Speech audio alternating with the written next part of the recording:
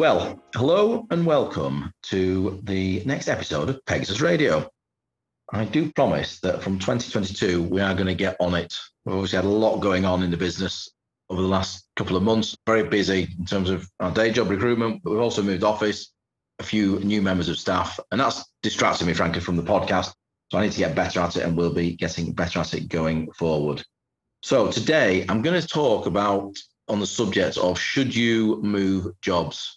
And there's a few key questions I think you should be asking yourself about where you are with your current employer as to whether you do think about moving jobs or not. I guess probably now in 2020, we're obviously in December now. So yeah, things are going to start winding down, I imagine, into the end of the year. But certainly, some things to reflect on, I guess, going into the break about whether you should consider moving jobs or not. So I'm going to give you a few things to consider. I think the first one is just structurally, where are you in the business? So how many people are above you? How many people are to the side of you? Are you clear what you need to do to get up to the next level? Is it even possible to get to the next level? So, for example, you may be in either a small business, or you may be in a small department or a small office of a larger business.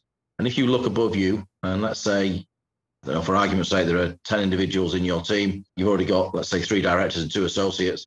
And straight away, I'm looking at that going, look, realistically, if you're, let's say, a senior now, realistically, they don't need another associate. And if they do need another associate, the reality is it's not going to be a real associate anyway. It's going to be a badge. It's going to be a title. So I think the first thing for you to look at is, look, am I comfortable that there is headroom above me to progress into?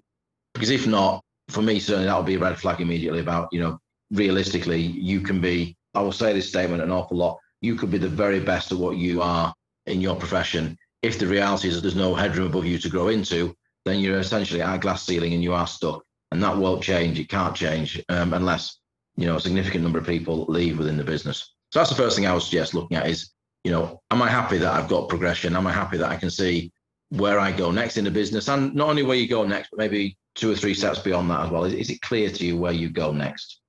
Okay, so that's point 1. Point 2, do you enjoy the organization that you're in?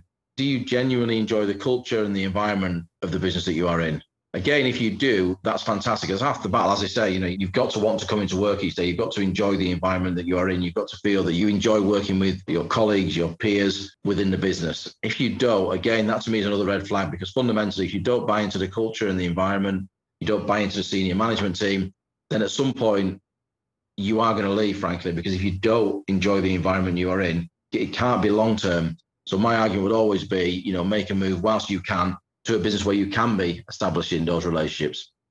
Third thing to consider, I know I rattle on about this a lot on this podcast. I go on a lot about it in LinkedIn. Is the business you are in ready for the future? What is their approach to technology? Are they using modern software for things such as if you're a QS taking off? Are they using something like CostX, or is it all still very manual in terms of what they're doing? As a general statement, the industry is moving fast. And heck, not just the industry, the world is moving fast. You only have to look at the power within your mobile phone now and what it can do. You may be thinking, that's amazing. The stuff it can do, the stuff it can make my life easier. Absolutely. Mobile phones are amazing these days. Mobile phones, tablets, even watches, for Christ's sake, the things that they can do is just unbelievable.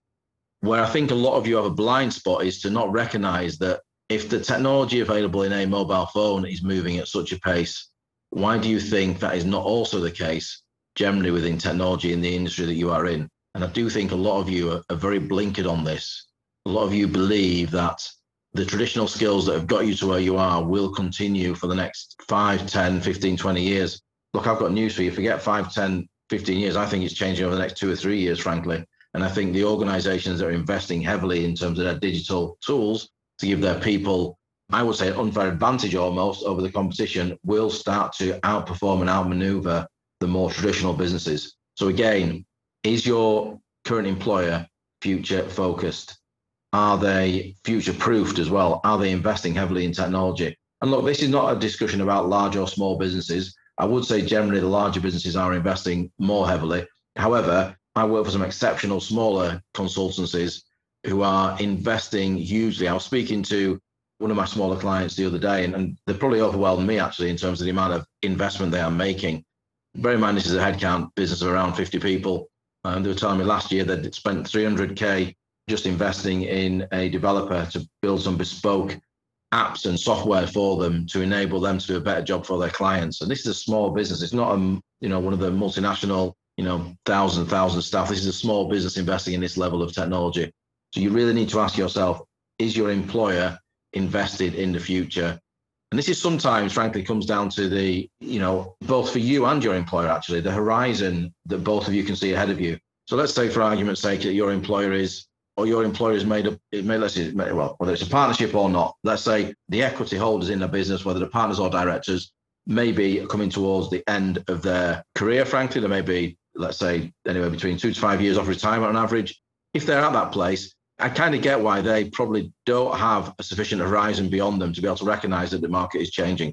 And frankly, maybe they'll be thinking about the pension pot, quite frankly, and maybe don't want to hugely invest a lot of maybe the pot of money, I guess, that is sat in the business. So things like that, you may need to recognize, is the business I am in, do the owners of the business kind of get where the industry is going? And if not, do I need to reflect on that and make a move before it's too late? Okay, so what we discussed so far, we've discussed the structure of the business. We've discussed, are you happy in the business? We've discussed technology. There are 3 things I think you need to just look at and say, get your head around those 3 things. I think some other things are, do you enjoy the work you're doing? Do you enjoy the physical projects that you're getting involved in? Or would you like to be working on different projects? Again, that is either going to be a yes or a no for me. You're either in a business where you're working on the right kind of projects. And if not, maybe you need to either say, do those projects exist elsewhere in the business? And if so, can I migrate across to them? Or if not, am I going to fundamentally be frustrated and bored with the kind of work I'm doing on those projects? So again, I think answer that one. So I think they're probably, for now, that'll be due, because obviously I'm trying to keep a lot of these podcasts, these ones where it's just me talking, relatively short. But I would say, look, think about those 4 factors. Are they factors that you can answer a resounding yes to in most cases? So are you happy that there's structure and opportunity for you to grow? Are you happy? Do you enjoy the culture of the organization? Is the organization future-proof? Is it technology-focused? And do you enjoy the actual kind of projects that you're working on? If you answer yes to all of those, and you genuinely think, right, I've got an opportunity here, then frankly, stick around. There's no point to leave. Sorry, I forgot one of them. I should have added a 5th one there, which is, are you being paid correctly? If you don't know the answer to that question, then please do reach out to me. But are you being paid correctly is an important one. And what a lot of people don't realize is, I think, again, people think about the here and now, about what they're getting paid right now. But you've got to compound that. So if you're, let's say, 5 or 10K behind market value, every year, that's another 5 or 10K that you're stretching. So over a 5-year period, if it's a 10K difference, that's 50K that you've lost out on. You personally, your family's lost out on. So you need to look at, am I being paid appropriately? Can the business I'm employed by pay me appropriately? That ties in obviously to the whole point about the structure. Is there a glass ceiling that's going to hold me back? If it does, it's holding me back year on year, and hence I'm losing earning potential. So maybe that's the 5th one to consider. But generally speaking, if you can answer, yes, I'm happy with all of those factors, then you need to stick around within the business. There's no reason to leave. If you answer no to quite a number of those, then genuinely you need to think about leaving in 2022 and getting into an organization that you can tick those boxes. Okay, I hope that's been a useful one. Should you have any questions off the back of that you'd like me to answer, please do drop me a line. Happy to, speak to you directly, either myself or one of my team, depending on where you are in the UK or internationally. Either me or one of my team can speak to you and explain to you, I guess, what opportunities exist within the region that you are in. Okay, have a great day, everyone. Take care. Cheers. Bye.